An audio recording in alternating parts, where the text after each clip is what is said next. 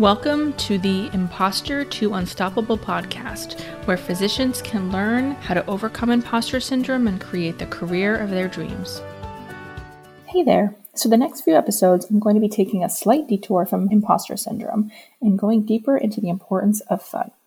As I have discussed in previous episodes, making fun a priority increases self-confidence by exercising the right hemisphere of the brain. However, I hear time and time again that adults don't have time for fun, or they don't even know what to do for fun if they even have the time for fun. The next month or so, I'm going to be bringing on some special guests to give you some specific examples of how these women made play a priority in their lives. Finally, before we jump in, my next adventure retreat for women physicians is March 11th through the 13th in Hilton Head, South Carolina. You are perfect for this retreat if you want to feel more confident or fulfilled in your career, if you are feeling isolated and want to connect with other women physicians, or if you just love having fun. The weekend will include lots of time for play, fascinating lectures, and delicious meals. And Category 1 CME will be available. If you sign up before January 1st, you will save $500 off the registration fee. You can go to www.consciousinmedicine.com/retreat or click the link in the podcast description to get signed up. And you can always send me an email at kyates21@gmail.com if you have any questions. All right, let's go into the episode. And I know that we were just chatting before the recording started and we were just getting to know each other. So why don't we just start with you telling me all about you, whatever you feel comfortable. From birth or wherever you want to start is totally fine. I'll start with my rebirth. I think Great. That's probably what we're focused on. I actually got my master's in secondary education and teaching, and I never wanted to be a teacher. I loved working with the kids, but it just wasn't where my heart was. And I would come home crying from college on the few times that I would come home saying, this isn't what I want to do. I want to be in business. I really want to be an entrepreneur. And my parents would come back to me and say, you don't have that aptitude for that. You need to follow what you're good at. You're good at art and you're good at English. You need to be an art teacher and English teacher, get your degree, and then you can do whatever you want. And so my parents were paying for college, not my master's year. I put myself through my master's year, but I graduated and I moved out to Chicago and I waited tables for 9 months, trying to figure out how I was going to get my foot in the door in the business world, with an English degree. Had a really bad experience as an executive assistant for 6 months, working for a mortgage company that flipped houses right when the mortgage world tanked in 2008. But through that, I gained some great experience and ended up as an executive assistant at working for this really great company in Evanston, just outside of Chicago, with a great team.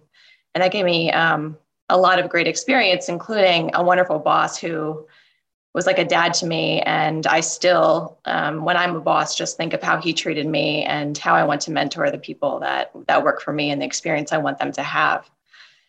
Fast forward to moving out to Brooklyn with, my fiance, who I met in Chicago. We ended up in Wilton, Connecticut. And I thought that I just wanted to be a mom. I wanted to be a stay-at-home mom.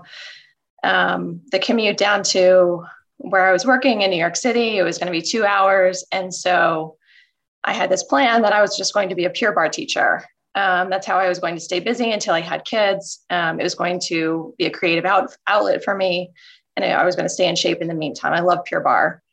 And that was great for about 2 years. I got bored of it. I like to challenge myself. And on top of being pregnant with my daughter, I decided, you know what, I'm going to leave this behind. And I just want to focus on spending time with my son, Jack, before his sister's born.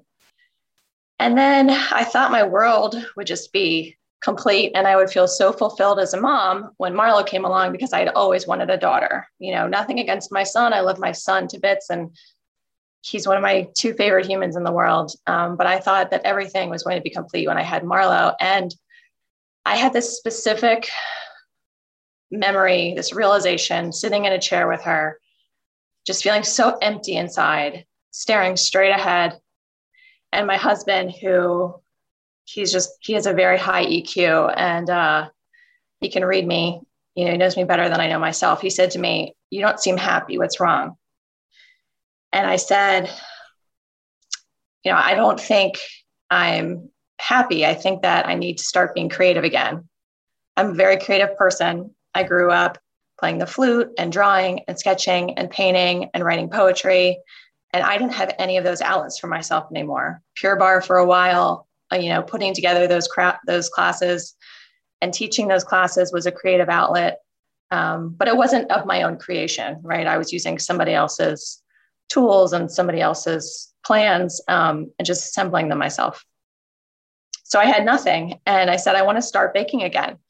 That was the easiest thing that I thought I could do that would be the most productive because, hey, at least you can eat it, right? If I'm drawing or if I'm making art, what am I going to do? I'm just going to put it away. But at least somebody is going to eat it and I can make my family happy. Up until that point, the only time I had baked was on my husband's birthday because he's not a big sweets guy. He's a savory guy. And the only thing he likes are chocolate chip cookies. So every year on his birthday, I would try to make him the best chocolate chip cookie that I possibly could. And every year I get progressively better, tweak some things around. And so I said, I think I'm going to start trying to make the best chocolate chip cookie around. It was a dessert that I really missed when we lived in Brooklyn. I used to get this huge chocolate chunk walnut cookie after my workouts, after my Pure Barre workouts. And I couldn't find anything like that where I live now. And so that was my mission. Fast forward about a month and a half of making batches of chocolate chip cookies every day, just obsessively, and force feeding them to my husband. He said, "This is it. I think you finally got it. I think this is the recipe." And I said, there needs to be a place around here in the suburbs that makes decadent, amazing chocolate chip cookies and just all different varieties, all different kinds. There wasn't a place like that around here. And he said, "Well, I think you should do it." Now, this is a point of contention between me and my husband because he likes to rewrite history a little bit. That was kind of the end of how supportive he was for a while when he realized how serious I was, because I wanted to immediately take it to the next level. And I said, I don't want to be a mom baking at home. I want to make this national business. I want to ship. I want to get in a commercial kitchen. And he was like, whoa. Your daughter's 6 months old. Is now really the time to do this? He was an entrepreneur. He's like, we can only afford to have 2 entrepreneurs in the family. Who's going to pay for the childcare, this, that, and the other thing? Where are you going to get the money from? Every roadblock that he could bring up, every reason that he could think of to put in my way, he did. And I just knew inside that finally I had found the thing that lit a fire inside me that I knew I could be good at, that I knew I could put my signature on, my mark on, that was going to fulfill me creatively, that I could sell to fulfill that entrepreneurial spirit. And now there wasn't anybody who was going to stop me. My parents had, tried to keep me down to earth and stop me. And I was, what was I, 36? And I finally figured it out. And now my husband's going to stop me, or having 2 young kids is going to stop me. No, that was it. I was done. I was done listening to everybody else. And whether or not he supported me, I was going to do it. I was going to make it happen. And he finally realized just how serious I was, that I wasn't going to give up. And he could see that fire inside me. And I almost named my company Defiant Banana because he came down at 6 a.m. I snuck down before the kids were awake and I started making a banana chocolate chip cookie. And he goes, "You're going to do it, aren't you?" And I said, "Yep." So that was it. Then, when he figured out that I had learned to design the entire website myself, I Googled everything I didn't know. I got all of my license. I got my trademark all by myself.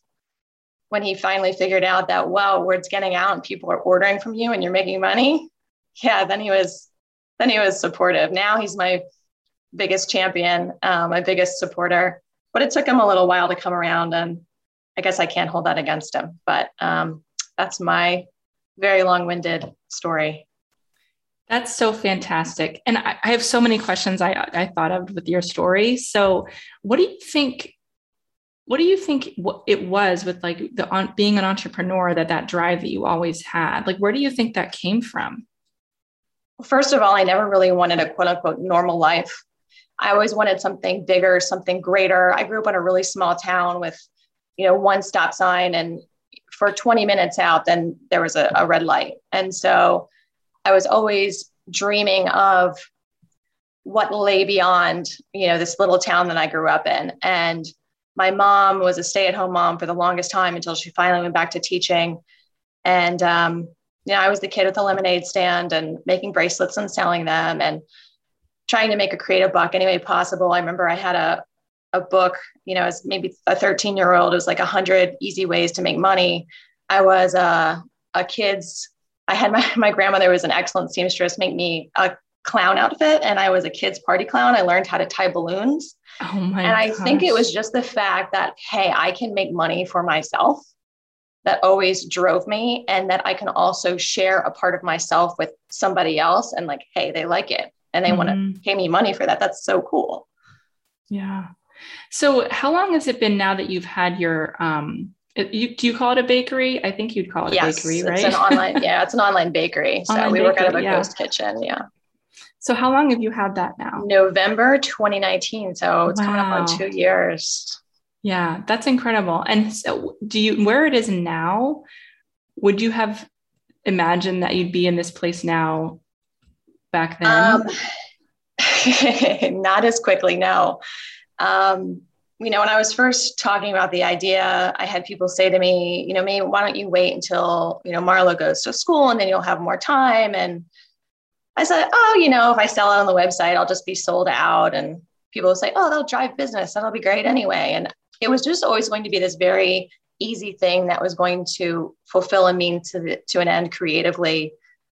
But I didn't really expect, honestly, to put my heart and soul into it and to, give it the momentum that it has from day one that has gotten me to this point so quickly. I thought that I was going to be at this point maybe when my daughter was in kindergarten. Mm-hmm. And it just, I don't want to say it got away from me because I'm big on visualization. I'm big on having a very specific goal in my mind. And sometimes I can't even believe how quickly I accomplished that goal. I'm absolutely obsessed with my business. I am obsessed with the end goal of inspiring other women because it took me this long to figure out, what drove me and who I was as a person. So my greater goal is not just cookies, it's to inspire other women and to tell them that they too can harness their own power and to not let anyone stop them. And as you and I were saying before, we started recording, to think about who you are and your needs and to put yourself first. And if you're not happy, ain't nobody else going to be happy. Mm-hmm. As a mom and as a wife, as a partner. So eventually, hopefully, my pie in the sky goal is to be kind of a beacon of light for other women and say, like, I've been through a lot of hurdles to get where I am. And if I can do it, I was told growing up that this is all you can be. This is what you're going to be. If I can overcome all of that self-doubt that I had growing up, to finally put it aside and say, it's now or never, I'm going to do it and I'm going to make myself happy and nobody's going to stop me, then all of these other women can too. Because I know how hard it is. Yeah. Well, I think you're already doing that. I mean, that's why I had mentioned to you, I was drawn to that and I felt that energy. I appreciate that in probably a very small way. Yeah. But hopefully one day can magnify it. Yeah, definitely. And I think I love to touch on the name of your bakery, the Rebel Daughter, just because I feel like maybe that ties in a little bit to what you just said. Mm-hmm. Yeah, my mom still calls me her rebel daughter. I was kind of the black sheep in the family. My older brother is very play by the rules, don't make waves, go with the flow. If someone tells him this is how it's going to be, he just accepts it. And I saw that. And as a second child, was breaking all of the rules, constantly challenging my parents to say, well, why is black black? Why do we call it black? Why is white white? Why is the sky blue? And man, have I gotten paid back for it, because my son is the same way and my daughter too. I have a wonderful babysitter, and she calls her RD2, Rebel Daughter 2. It's just the non-accepting the status quo, non-accepting anything on face value, challenging everything. From my mom being very conservative and challenging, very conservative family values, to just, it took me until I was 37 years old to finally dye my hair pink at the ends, because my parents are so conservative, to try to finally start living out loud, just in little ways, to show my personality. I used to I would dress really crazy as a kid. My grandmother fully supported it. I would come to school in polka dots and stripes, and I would outwardly wear my personality, and I got made fun of it. Yeah. But I think there's a part of you as you grow up that wants to conform. And now I'm saying, no, everyone around here that I see conforms, and that's probably not always how they feel on the inside. And, it's okay to be different. And in fact, it's wonderful to be unique. And we need more of that. Yeah. I love what you just said about your hair, because I just, like 6 months ago, decided that I did want to have purple hair, and it doesn't matter if maybe that's not how doctors should look, but yeah, I'm doing it. And it's those little things that make you realize, like, really exactly like you said, like, question those things. Like, what does it mean to be professional? Why does it have anything to do with how I look, or if I have a piercing, or what my hair looks like? Or, oh my gosh, a tattoo. Yeah. Oh my gosh, a tattoo. I grew up when tattoos were just so profane, where, like, I snuck off at the boardwalk and I got 2 ear piercings at the top of my ears, and my mom cried, and she said I ruined her entire vacation. I mean, these are the kinds of things that I rebelled against and pushed back against as a kid. Like, why is having 4 ear piercings so bad? I get straight A's. Like, why is this? Why are you judging me outwardly based on appearance? Like, things like that just never made sense to me. Yeah. Well, I want to tie a few concepts in that you mentioned, because the point of the summit is, like, let's bring fun and play back into our life. And I think you really illustrated it very well, because you had these moments in your life that you were yearning and craving for that creativity, that outlet, and it just wasn't there. Yeah. Or if it was there, it was not enough, because you recognized that it was a creative outlet, but it wasn't your creation. And I think that many women, this might be so suppressed that they don't even know that that's what they're missing. And I love, like, neuroscience and that kind of thing. And I'll spare you the nerdy details, but, we have a right and a left hemisphere, and our society in general is very left brain focused. It's the logic and the details and the policies, and do this and then that. And it's very masculine energy type of thing. And that's what's supposed to be acceptable. And what happens is that we are neglecting the whole other side of ourselves, which is the right hemisphere. And that's the creativity and the love and the present moment and the connection and all of those things. And it's almost like it's like withering away because of neglect. And what we tell ourselves, oh, we don't have time for that, or I have to care for my kids, or all these other excuses, or my partner doesn't support me. And we really feel that. We can feel it emotionally and physically. And you really did a great job of explaining how that manifested in your life. So one thing I do want to mention real quick is, just for women, I think, who have that drive like you had, and maybe don't have the stamina that you did in that moment where you're like, I know this is what I'm going to do, is many times when people are trying to talk us out of something, it's because of a fear that they have about something, right? Failure, rejection, humiliation. They're projecting their fear onto us. Right. And then exactly what was happening. Yeah. And then if we let that fear take over, then we stay small. Right. So I'm sure that there were challenges. Can you speak to that a little bit, about either challenges with when the fear did come up, or challenges with, if you had any of the mom guilt that sometimes shows up for us? Yeah. So I think the biggest part of the challenge was that 4 months into starting my business, the pandemic hit. And we had a wonderful babysitter who would come when I was teaching Pure Barre, or she would come so I could go run errands and just get out of the house for a little bit. she's like Mary Poppins and she was part of our family. And in the very beginning of March, she left because she was very on top of the news and said, I just don't think it's okay right now until we figure out what's going on. And that was unfortunately the last time that we saw her. We kept thinking maybe she'll come back. And then it became more and more apparent that, COVID was real and it was here to stay. Of course, we still keep in touch and she's amazing, but I had an entire year of not having anybody in the house. And it was me with my kids trying to juggle, hey, Scott, can you watch the kids so that I can go to work? So I can go to the kitchen, or, kids climbing all over me while I'm trying to sit there and work, or, social media. You don't want the kids to see you on your phone all the time, but I could be better about it, but it's impossible because it's just such a part of my job. I want to get back to people right away.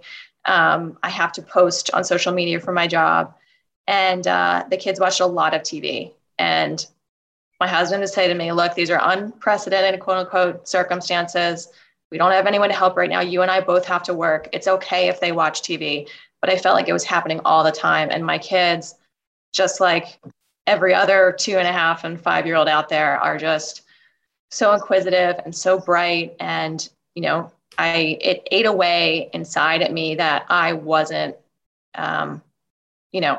reading to them as much as I could have been, or helping them with projects, or taking them outside, because I had so much to do and I was just overwhelmed. And then you get to the point where you start questioning, well, am I a bad mom? Or no, I'm not a bad mom because I'm setting a good example for them. And, you go back and forth in your head all the time. Of course, my husband, he doesn't feel like a bad dad. Why do I feel like a bad mom? And it was the juggling of childcare, and, he couldn't ever have the kids in his office because he was on important business calls, but it was okay if they were climbing all over me when I was trying to get work done. And so that was really frustrating, really challenging. And yes, I had a lot of mom guilt about the fact that they weren't being stimulated or, enriched creatively throughout the day as they were used to. So that was definitely a big challenge. That was really hard. Yeah. So how did you, where are you now? Because I guess it's that, things have shifted, and of course we're not back to normal yet, but how is that internal dialogue for you now? Well, now I'm fortunate in the fact that vaccines are here and we feel comfortable with a fully vaccinated babysitter who, and my son just went back to school. Gosh, it was his first day in kindergarten. So things have changed in terms of time. So that's been a huge relief for sure. I'm also a very introverted person, and there's only so much. I'm like a rubber band. I've heard introverts been referred to as a rubber band. You can stretch and stretch and stretch, but eventually you need quiet and calm to come back to homeostasis, to come back to normal. And one of the biggest challenges is that I just felt like I couldn't think. I never had quiet time to just sit and think and to visualize. And it was just keeping my head above water every day. So now I'm in a much different place because I have, thank goodness, a babysitter who, watches the kids, watches my daughter, takes her out to play, and they paint. And I'm able to focus on my work and growing my business. And because I went through that time in my life, as so many other women did, trying to juggle childcare and being a teacher and, working full time. And because I went through that point, and I realized that there's just a stigma for women out there, working women, quote unquote. You never hear about a working dad. It's just assumed that the dad is going to work. And so we project this mom guilt, like, oh, we're supposed to be doing this, or we're supposed to be doing that. And my greatest goal, pie in the sky goal, is to one day create my own charity. Right now we give to two different profits to two different charities that help women and kids. But my goal one day is to give the profits to my own charity, which helps women to find and connect them to great childcare, reliable childcare, so they're not penalized in the workplace for not being able to get to work because, the babysitter is sick, or gosh, we had a nanny who just didn't even show up one day and it took us a month to find somebody else. To create a network of mentorship and support and to connect women to reliable, affordable, supplemented childcare, because no woman should have the guilt of having to choose between a career that they need and or want, or their dreams that fulfill them, and being a mother. Because I would say, throwing a number out there, 99% of men don't contend with that issue. Yeah. Well, I have so many goosebumps. I'm having all the feels talking to you. I just love your mission and what you stand for, and the honesty, and how you speak about your journey, and at the same time empower other women. So that I thank you so much for everything that you're doing.